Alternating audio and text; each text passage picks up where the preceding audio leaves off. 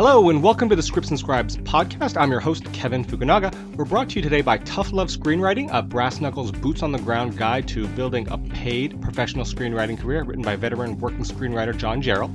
Available now on Amazon.com, and there's a link on our site for your convenience. And for more great interviews and resources on the craft and business of writing, be sure to check out our companion website, scriptsandscribes.com. But first, we have on the show a lit manager and producer who's been a story analyst at CAA, an assistant at the Gotham Group, and head of the story department at Resolution before being promoted to agent there.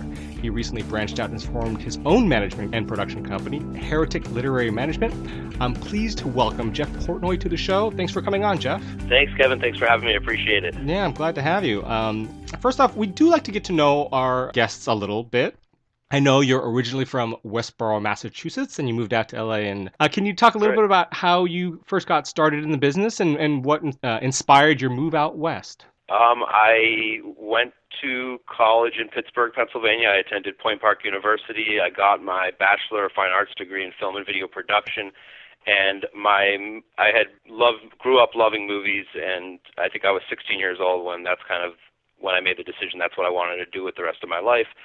So after college, I moved out to LA, and the dream coming out was to be a director, feature film director. And the first year I was out here, I started kind of coming to the conclusion that I couldn't afford to continue to self-finance short films, music videos.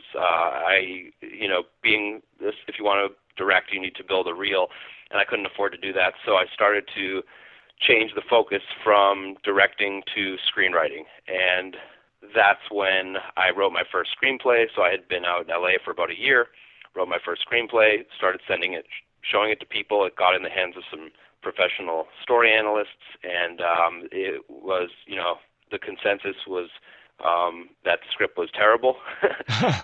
It was absolutely terrible, and I got lots of criticism. And one of the readers who covered the script asked me about my screenwriting education, and I said, well, now that I think of it, in my 4-year bachelor's program, there was only one screenwriting class. So I virtually had no screenwriting education. Most of the classes I took were film history, film theory, film production, cinematography, editing.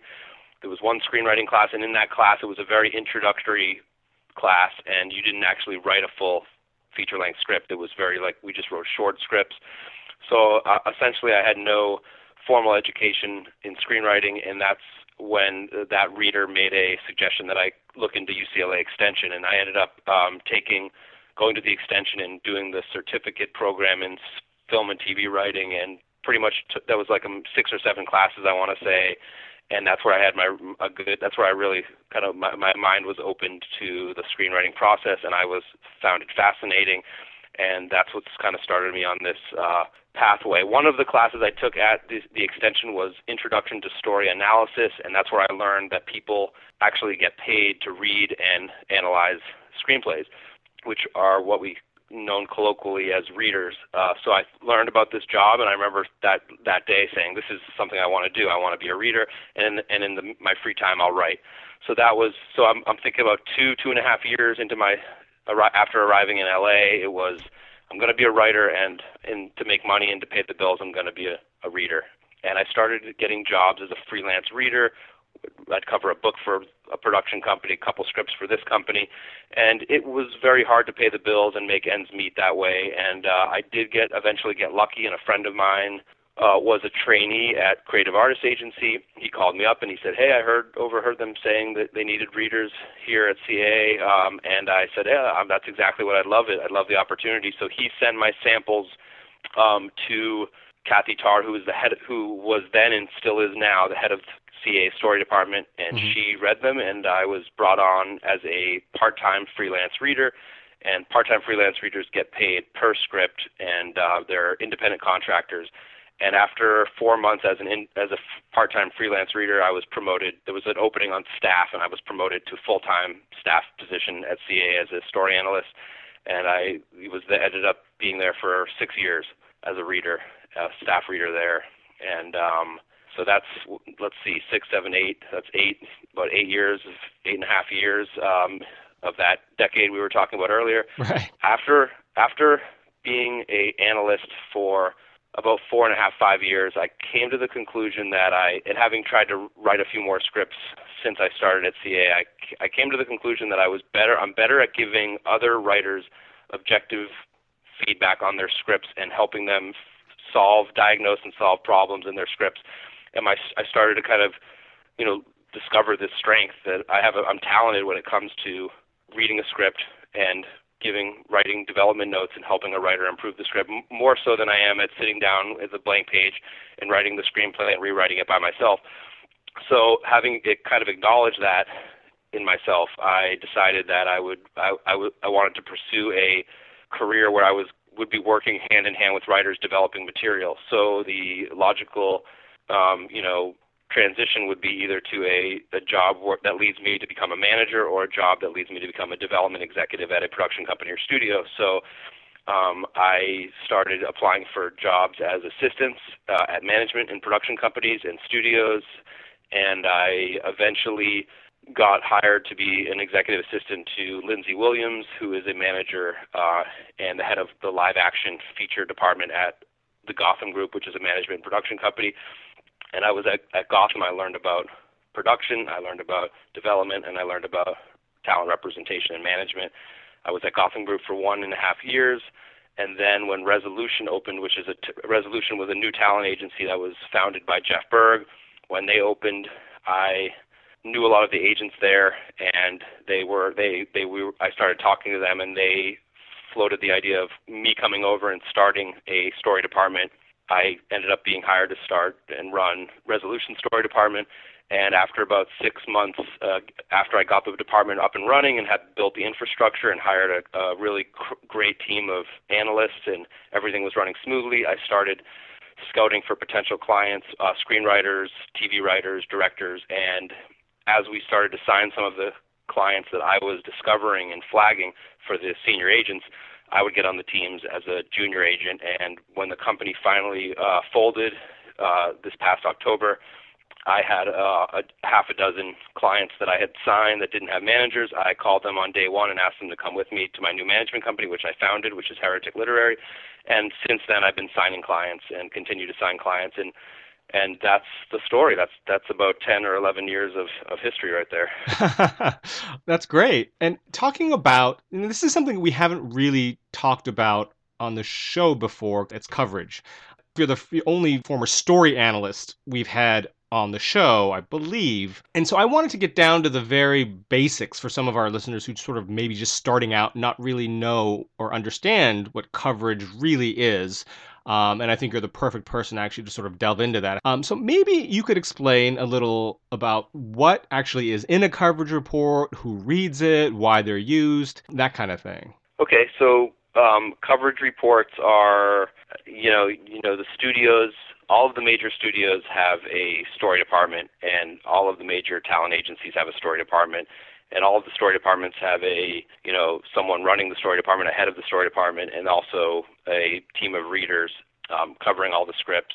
So I think you divide it into agency, and there's you want to divide it into two schools. You've got the agencies and why they need coverage, and then there's the production companies and studios, and there are two different kind of categories. So if you're looking at the production company and studio, the reason they're having material covered is they're getting, I want to say hundreds of submissions a month from agents and managers, and there's just not enough time to read everything.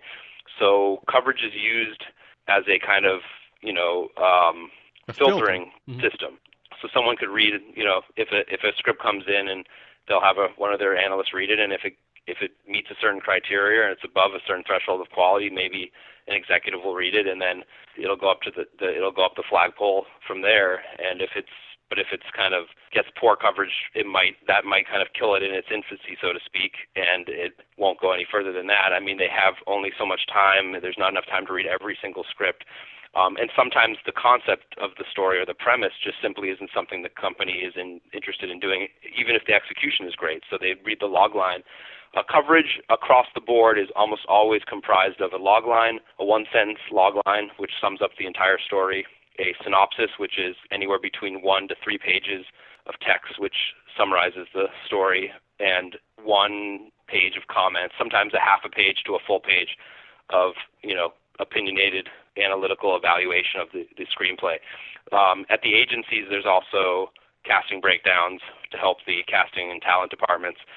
And now the agency, it's completely different. With the production companies and studios, the question the reader is posed with, should we make this or should we not, or is it a maybe? It's like basically it's pass or recommend or consider. So yes, maybe, yes, no, maybe. That's pass, recommend, consider. So basically that's all a buyer or a financier or a producer is thinking about. Should we consider acquiring the rights to this, developing it, producing it, and distributing it? So it's really more of a simple question over at the production side of the business, because those are the only 3 questions. Is it yes, no, or is it maybe? And if it's maybe, what can be done to improve the script to make it a yes?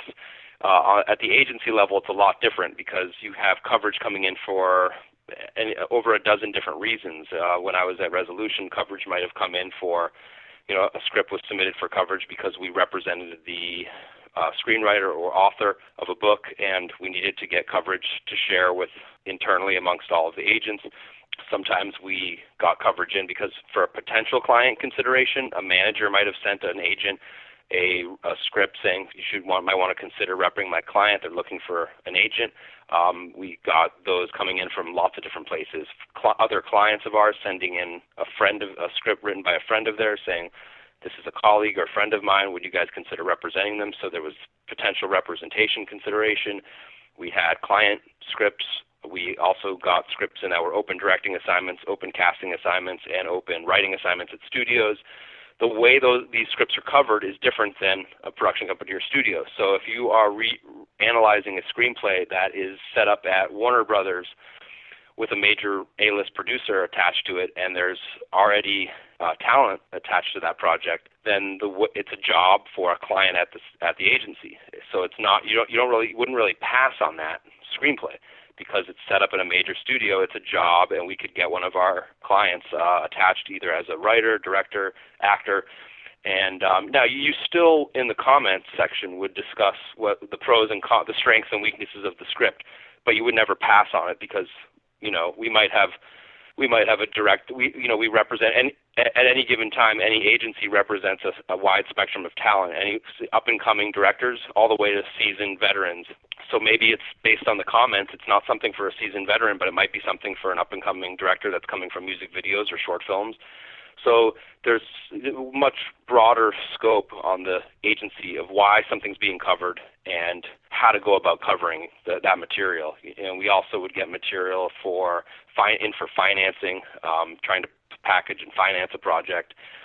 There was a lot of different reasons, and so yeah, it was a little more complicated on the agency side. And that's basically it. I mean, it's just too much. We were getting, at some months there would be 100 submissions, 100 coverage requests. The agents are swamped. They depend on the coverage to help kind of prioritize their reading slate. What are they going to read first? What elements are attached to what projects, and is the coverage positive or negative? So yeah, that's pretty much the coverage world in a nutshell. Mm-hmm. Now, a lot of agencies will kick back unsolicited submissions. Maybe you could explain sort of the rationale for that, and also releases, if sometimes they are accepted, but writers have to sign releases. So maybe you can just touch a little bit about that. Yeah, absolutely. So, most agencies do not accept unsolicited submissions, and that's because they are trying to protect themselves against potential litigation in the sense that someone sends a script in. If it were formally accepted and someone read the script at the agency and then they passed on it, and then, agencies represent many, many, many writers, and they represent some writers come and go, and there's over a course of 5 years, they might represent over 100 writers, and one of those writers might have an idea that's similar to an idea that a writer sends in as an unsolicited submission, and then they say, you took my idea, I sent my idea in, and you guys stole it. So it's really a legal thing. I mean, if the bigger the agency and the more money it has, the bigger a target for litigation it is, and therefore it is going to try to limit that, their liability by not accepting unsolicited submissions. The smaller an agency or management company is, the less of a target is, the less likely they'll be a target of litigation, and the more likely they are to accept unsolicited submissions. And so it's really a legal issue. And a release is basically in the event that someone does send in an unsolicited, submission query, and an agent or coordinator says, yeah, I'd love to, or an assistant says, yeah, let's read this, but you have to sign the release. The release is basically a layer of protection saying, if you sign this, you can't come back in a year or two and say, one of your clients made a film with a similar idea, and you took my idea, now I'm going to sue you. So it's just an added layer of protection, legal protection, and it's, when you're dealing with when you get hundreds of submission queries and unsolicited queries every week, you have to, you never know when one of them could result in, a litigation, so you have to protect yourself. So yeah, absolutely, that's pretty much why they have it, and it's to protect them. It's not really to protect the writer, it's to protect the agency. And, most agencies, they don't really need to, the bigger the agency, the less it needs to accept those, because they have so many clients that they already represent, and they have so many referrals coming in from managers, producers, other clients. They've got studio executives sending them potential clients. So they have so many scripts to read and potential clients to consider that they don't really need to go to the unsolicited pile and read those. Which is why the smaller the shop, the more likely it is that they might actually take a look at a writer that doesn't have any produced credits or has no history of representation. Mm-hmm. Going back to coverage really quickly, what types of problems, what kind of issues did you see most commonly when you were reading specs for coverage? Most common problems reading specs. Every script is different, but I would say when you're speaking in generalities, lack of conflict is one of the biggest problems.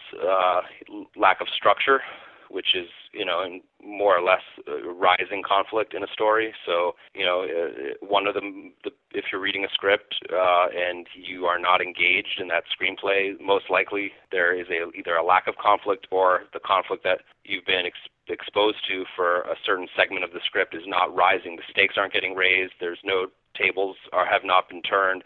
There's no new revelations, and you become desensitized to it. So, lack of conflict, structural issues with the scripts, characters not being dimensional. It's all the big stuff. Those are the big problems. Is what we're looking for is we want dimensional, proactive, compelling characters. We want conflict, and in order to generate conflict, a character or characters must have a goal or goals that they proactively pursue, and they must run into opposition from internal and or external forces. So there has to be a goal, they have to proactively pursue it, and it has to be opposed. If you don't have those three things, you can't generate conflict. After you generate conflict, stakes have to be raised. There have to be some new information or reversals or revelations in the story to change the dynamic so that it keeps you engaged and you don't get desensitized to the same level of conflict. So that's the basic, the more you know about screenwriting, the better you're able to analyze a screenplay and write a screenplay as well. So those are the big ones, just flat characters, lack of conflict, and lack of rising conflict. So sometimes you might read a script and the first act works, but then it flatlines. That's probably because there's no raising of stakes or new subplots introduced, new fronts of conflict.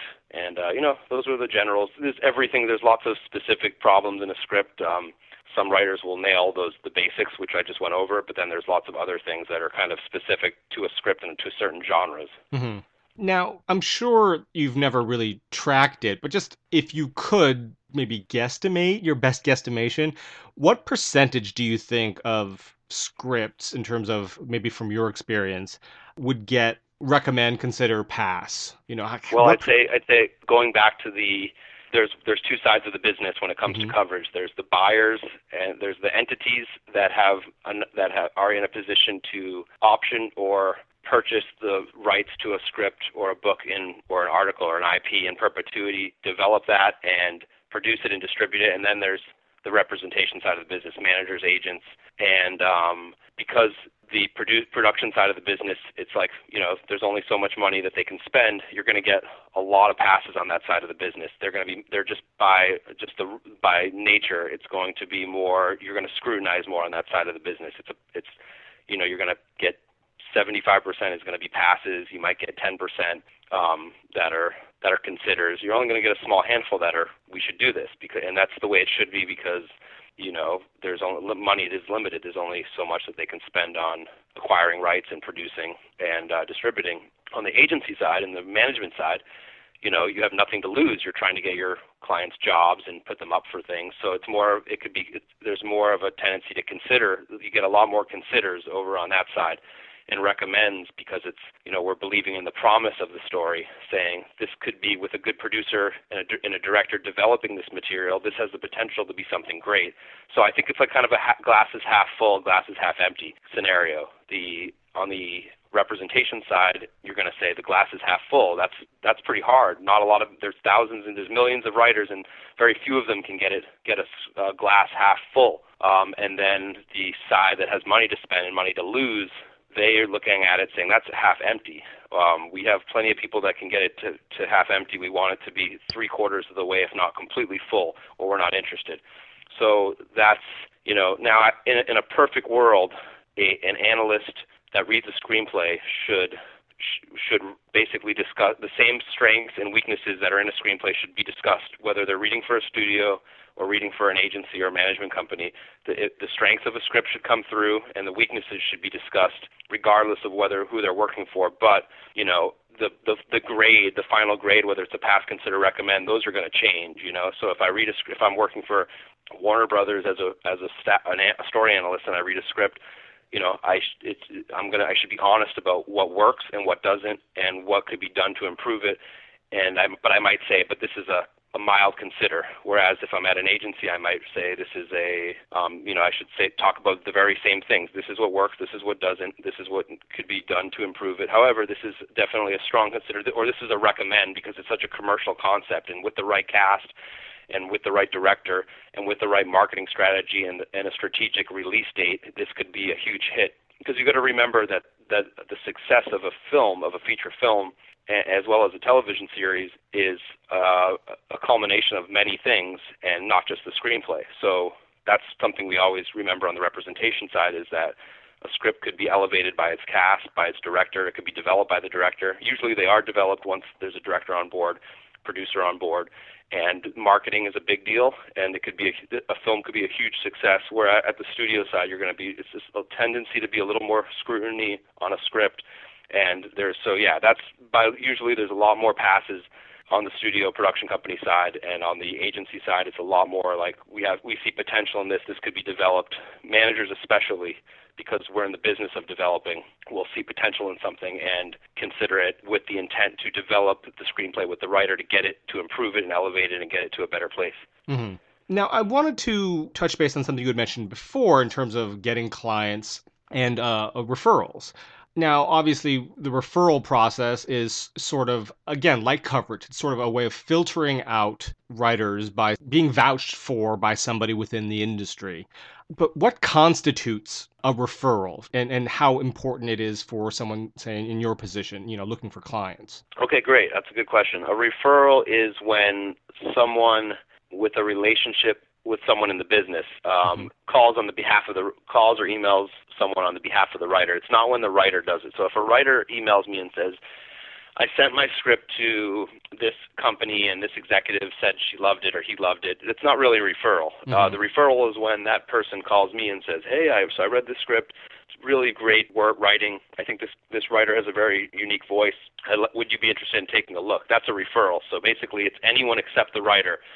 Now, sometimes the writer can get there. Now, if the writer has gone out there, my advice to young writers is this: before you start spending time and energy trying to find a manager and or agent, you should first try to spend that time and energy trying to get your screenplay into screenwriting competitions, reputable screenwriting competitions, fellowships. You've got Page Awards, you've got the Nickel Fellowship, you've got the Austin Film Festival screenwriting competition, you've got Screencraft, you've got there's Zoetrope. There's a dozen of these things.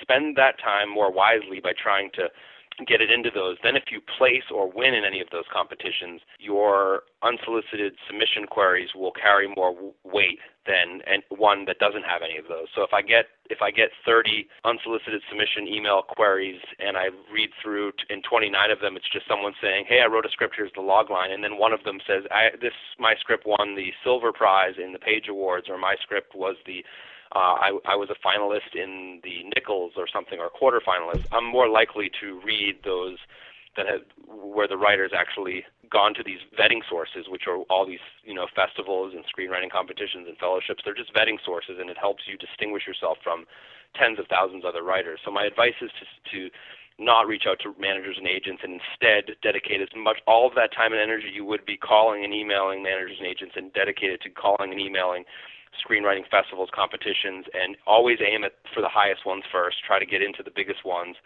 and that's the best way to do it. Now, if you get into those, then you're going to have a much easier time. Most likely, if you win or place those, the managers are going to come to you, and the agents are going to come to you, and you won't have to worry about reaching out to them. They're going to just come to you, and they'll hopefully start helping you out, finding representation, and becoming a referral for you. Also, if you get invited to most of these fellowships and screenwriting competitions, so they have like a dinner for the finalists or the semifinalists or winners. You get to meet executives in the business. You get to meet writers who are established, and people will start to become your, referrals. They'll start to make referrals on your behalf. So that's my biggest piece of advice for any writer who reaches out to me and says, "Hey, I've never placed or won any competition, but I'm wondering if you'll represent me." I'll say, "Why don't you try that first?" And then that's the best way to do it, because I depend on those. A lot of managers and agents depend on those companies to help selectively single out talented writers, because there's just too many to read. There's just too many screenplays for us to read, so we look to those sources for ways to find new clients. So that's what I would say is get in those, win those, place in those. We'll come to you. But yeah, as far as referrals go, referral isn't emailing someone and saying that you submitted it somewhere, that your script was accepted to be read at some company. It's when someone calls over to me and says, "Hey, I read this script. It was really good. This guy apparently or girl is unrepresented. Would you be interested in taking a look?" And then I'd say, "Yeah, absolutely. Send it over."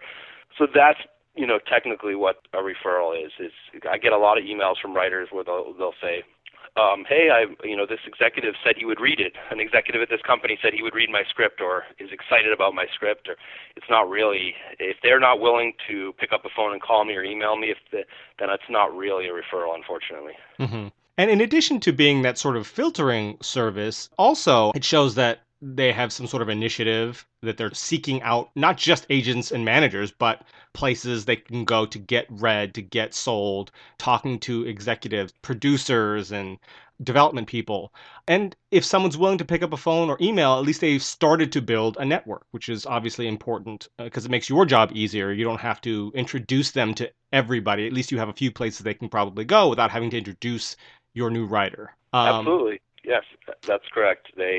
You got to be your own. My best piece of advice I can give a young writer or any young or old, whatever, up and coming writer who's just started is, until you have a representation, which is a manager and or an agent, you have to be your own representative. And by that I mean you have to get as much press or ink on your own and exposure that you can on your script, which is placing or winning in competitions or fellowships, and also networking yourself, which if you live in LA, it means getting out there and meeting people and calling people. If you don't live in LA, it means emailing and calling and getting people interested. So you're your own representative when you first start out, and then you get yourself to a point that first you're your own representative, and then once you start getting jobs and getting assignments and getting some exposure, you're winning, you're placing in competitions, then you get a manager or an agent to help you take you to the next level. But you have to get yourself to that first level. So you got to be your own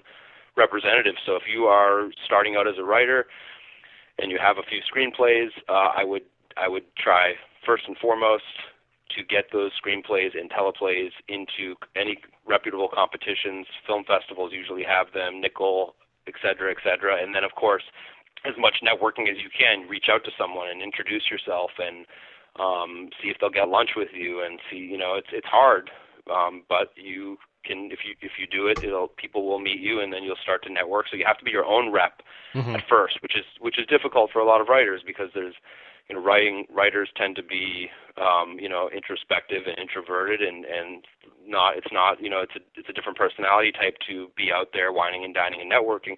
But unfortunately, you have to do it for yourself, and you have to kind of get over that. I had to do that myself, having started as a writer and just trying to get out and meet people, and the doors start opening once you meet people. People meet you for lunch, and they say, I'm going to send your script to a friend of mine. That friend sends it to another friend. So until you have a manager, you have to be your own manager.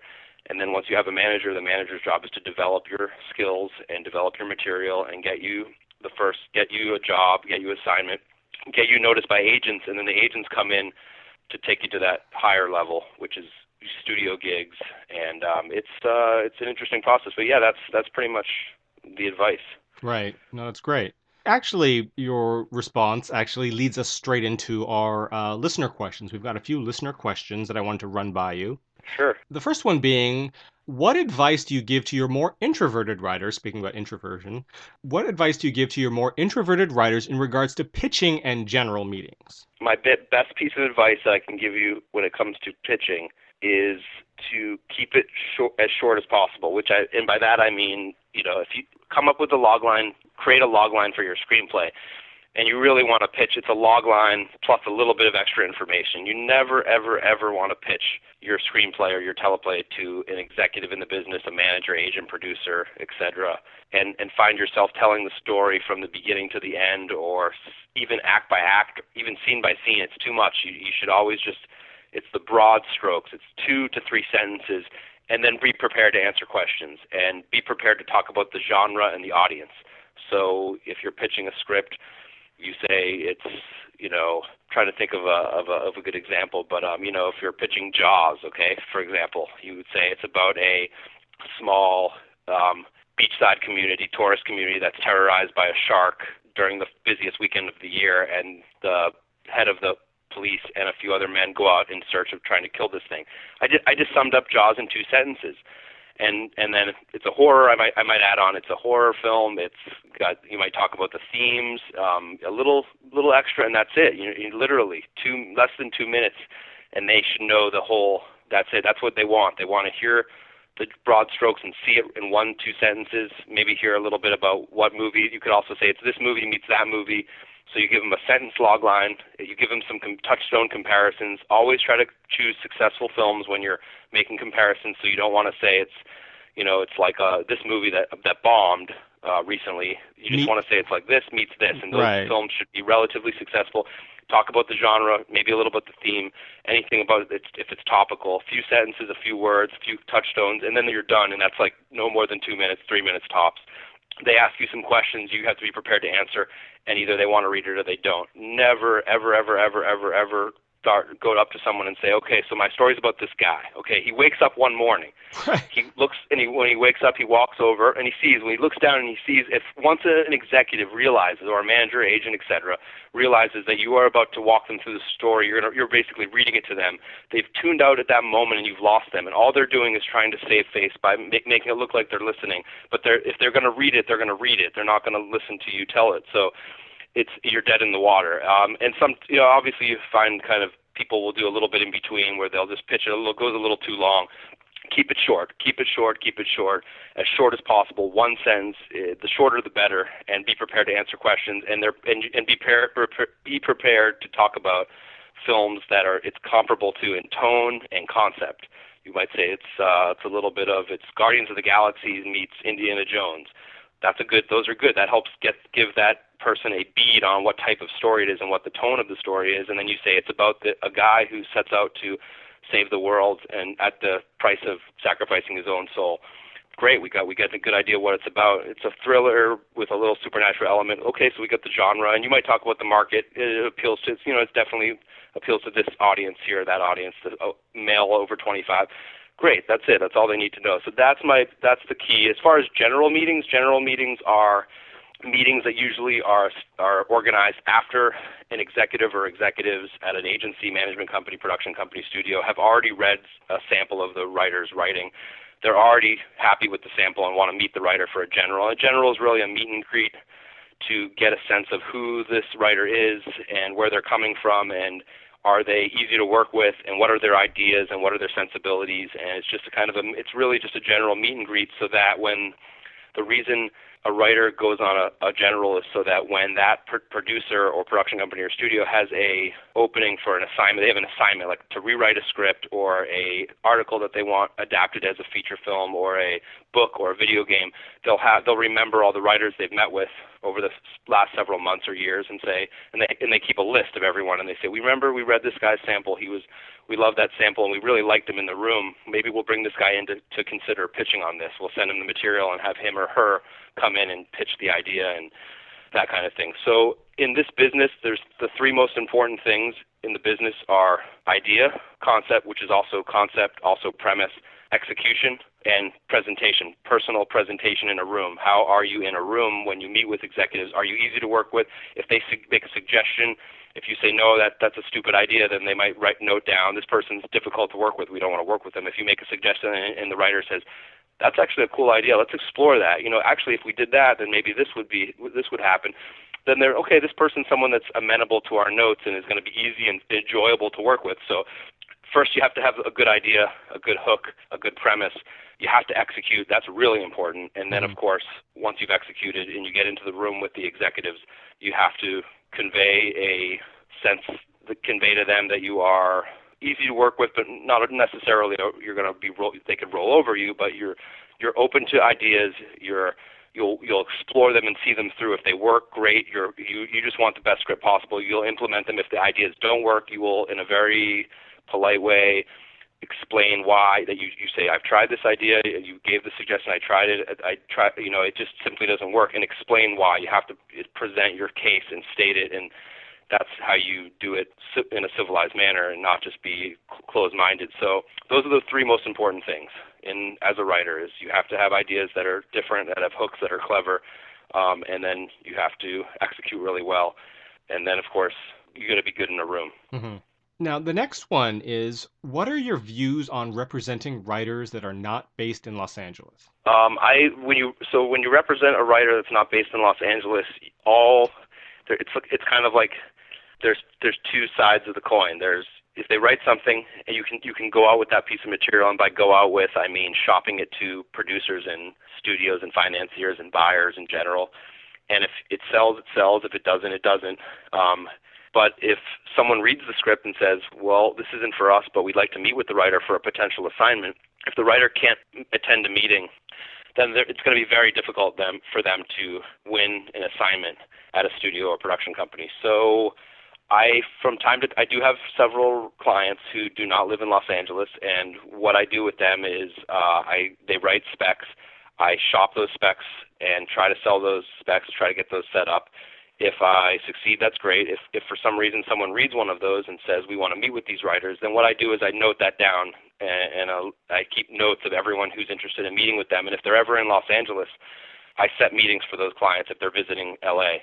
If they don't visit L.A., then they're never going to meet those people, and it's either a sell or don't sell kind of situation. So it's harder. I would say this, when I'm considering representing a client, if they don't live in Los Angeles, and they're not going to be visiting a lot, I would hope the quality of their work compensates for the fact that they're not going to be able to take a lot of general meetings and go up for assignments. So I'm looking for a stronger sample.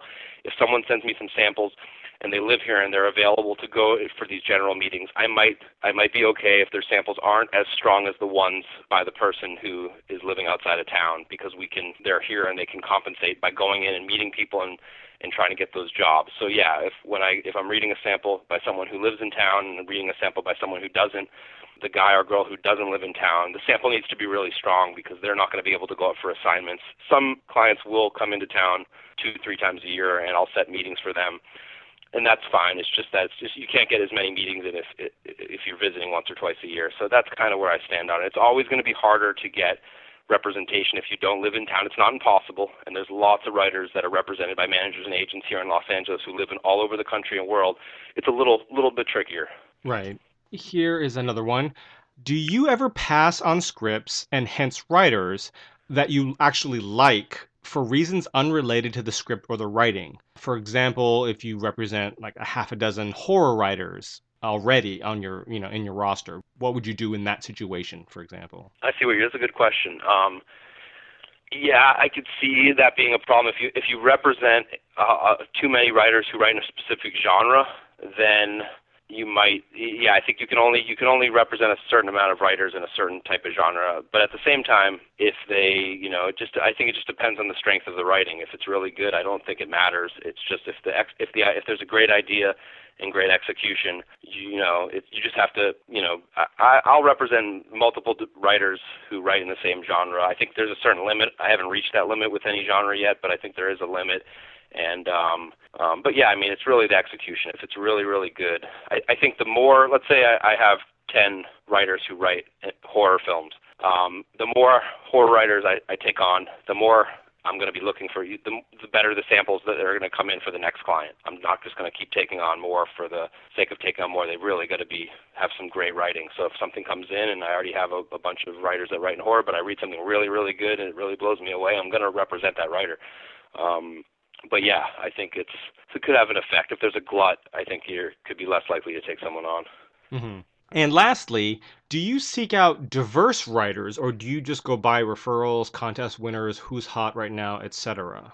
I mean, I guess, does diversity play a role in your selection process, or is it just about the writing and the ink on their resume, that sort of heat? I sign. It's the elements that I factor in when I'm deciding to represent someone is their commercial sensibility, the execution in their talent on the page, and as I mentioned before, their location, where they live, does factor in.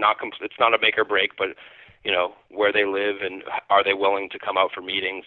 That's something. The one thing that I don't really consider is race or ethnicity. It's really not something I notice, or it's something that I factor in. If it's great writing, it doesn't matter if someone's blue, orange, yellow, white, black, Hispanic. It doesn't really matter if it's great on the page. I usually have, by the time I meet with someone in person and see them for the first time, I've usually already made a decision whether I want to represent them based off their samples, their ideas, discussions I've had on the phone with them, and their, again, proximity to Los Angeles, availability for meetings, and their pedigree. Have they won or placed in competitions?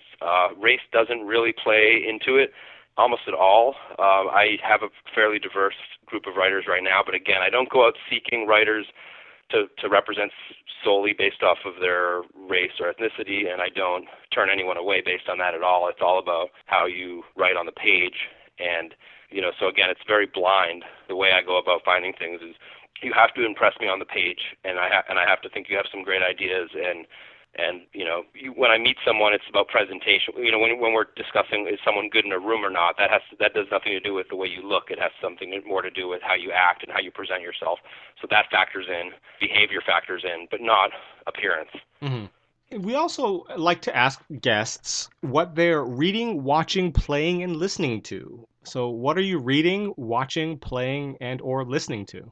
Let's see. Reading. Right now I'm trying to make sure I see every film that's been nominated for a Golden Globe or an Oscar. So I'm getting through them little by little. So I just recently saw Into the Woods and Big Eyes and The Imitation Game and Nightcrawler. So I'm just getting through all these films. Still Alice, I just saw the other day. I want to see the movie Cake. And I'm just making my way through all those films. In terms of reading, I'm not reading anything that anyone would. A lot of the stuff I'm reading is either a script a client of mine wrote or a script of someone that's trying to get representation with me, a potential client that someone sent me. So I'm nothing that anyone would hear of. I don't really read for pleasure anymore, unfortunately, because there's never an end to the amount of scripts that are coming in for potential clients and by clients that I'm representing. So it's always that kind of stuff. I do from time to time try to read the black scripts that get on the blacklist and scripts that are getting set up at studios and production companies, but it's those are fewer and far between. It's really all about my clients and potential clients. And then as far as listening to, I have my personal musical taste and always listen to. I'm a big fan of classic rock and 80s music, classic rock from the 60s, 70s. Jimi Hendrix, Beatles, Grateful Dead, all that kind of stuff. Neil Young, Talking Heads. And playing? Do you play any games? I don't play any instruments. Don't play any. There's no sports or games that I really play. Gotcha. No time. I'm a big fan of the arts. I love seeing movies. I love seeing plays. I love reading. I used to love reading books, like I just said. I don't have a lot of time for it anymore, but I am a fan. And listening to music, going to concerts, stand-up comedy, that kind of stuff. Gotcha. Full slate. And lastly, is there any final advice you have for aspiring screenwriters or anything else you'd like to share? Yeah, I think the biggest piece of advice that I think a writer, aspiring screenwriters could take away from this podcast is you can never learn too much. Like, I had my bachelor's degree in film and video production. I could have easily kind of said, I'll just read crack a book, or I'll just write, and I can be self-taught. I think you can always learn more. If I had the time, I would go and continue taking classes at UCLA Extension and, whatever college has classes that you can just take as adult continuing education. I would love to. I still do an online class from time to time. You work with writers that have worked in the business, and there's always something new you can learn, reading screenwriting books. So I'd say keep learning, keep reading, and I would also say that when you being a story analyst or a reader is one of the best ways to strengthen your skills as a writer, because there's a huge difference between articulating your thoughts on a script in writing and just telling someone or telling yourself what you thought of it. If you're forced to articulate why a script worked, why it didn't work, how it could be improved in writing, because you know the writer is going to read it, that gives you a skill. You develop a skill, and it helps you when you're trying to work out problems in your own scripts and in other people's scripts.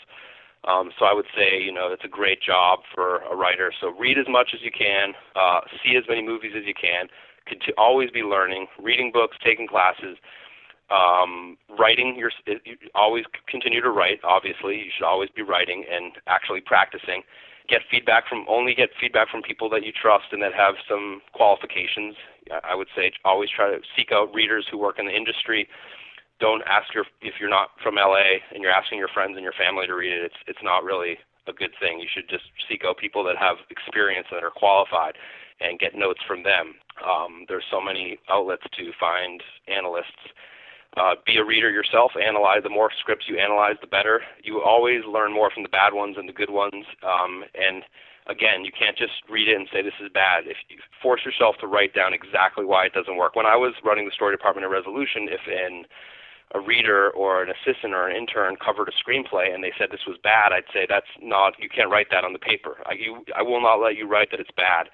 I need you to tell me why it lost your attention and exactly what happened in the story that lost your attention. So, for example, if the character obtained their goal too early in the story and there was no new goal set and there's no new opposition set and therefore there's no conflict, then you aren't paying attention anymore. You're forcing yourself to turn the page. It's not pulling you forward. You're not engaged anymore. That's what I want you to say. I want you to say, as a result of the character achieving their goal too early and no new new goals being set, new conflicts being established, this loses the interest of the reader and will not engage an audience. That's how you say it. You don't say it's bad. So you have to get used to technically saying, it's like a doctor. If you go to the doctor and you're sick, the doctor's going to tell you exactly what's causing it and why. He's not just going to say, you're sick. Right. You're going to drink some soup or something. I don't really know, but something's obviously not wrong. So if you want to, if you really want to take writing seriously, you need to learn exactly what it is. If you want to be a car manufacturer or a car designer, you have to know exactly if something's not working. You have to lift up the hood and find out exactly what it is that on a subconscious level made you not engaged anymore in the script. So I wouldn't let people say that. I wouldn't let people write those things. I would force them to tell me exactly what it was, and it would be tough sometimes. They weren't used to articulating verbally or in writing why exactly something stopped having their interest. Mm-hmm. And then my last piece is just to reiterate is just once you do have some material, you need to be your own representative. Do as much. Move to Los Angeles was a huge step. Biggest step you'll ever take in your career is moving here. Being your own representative, networking. Even if you don't like it, you got to do it. And then trying to place and win competitions.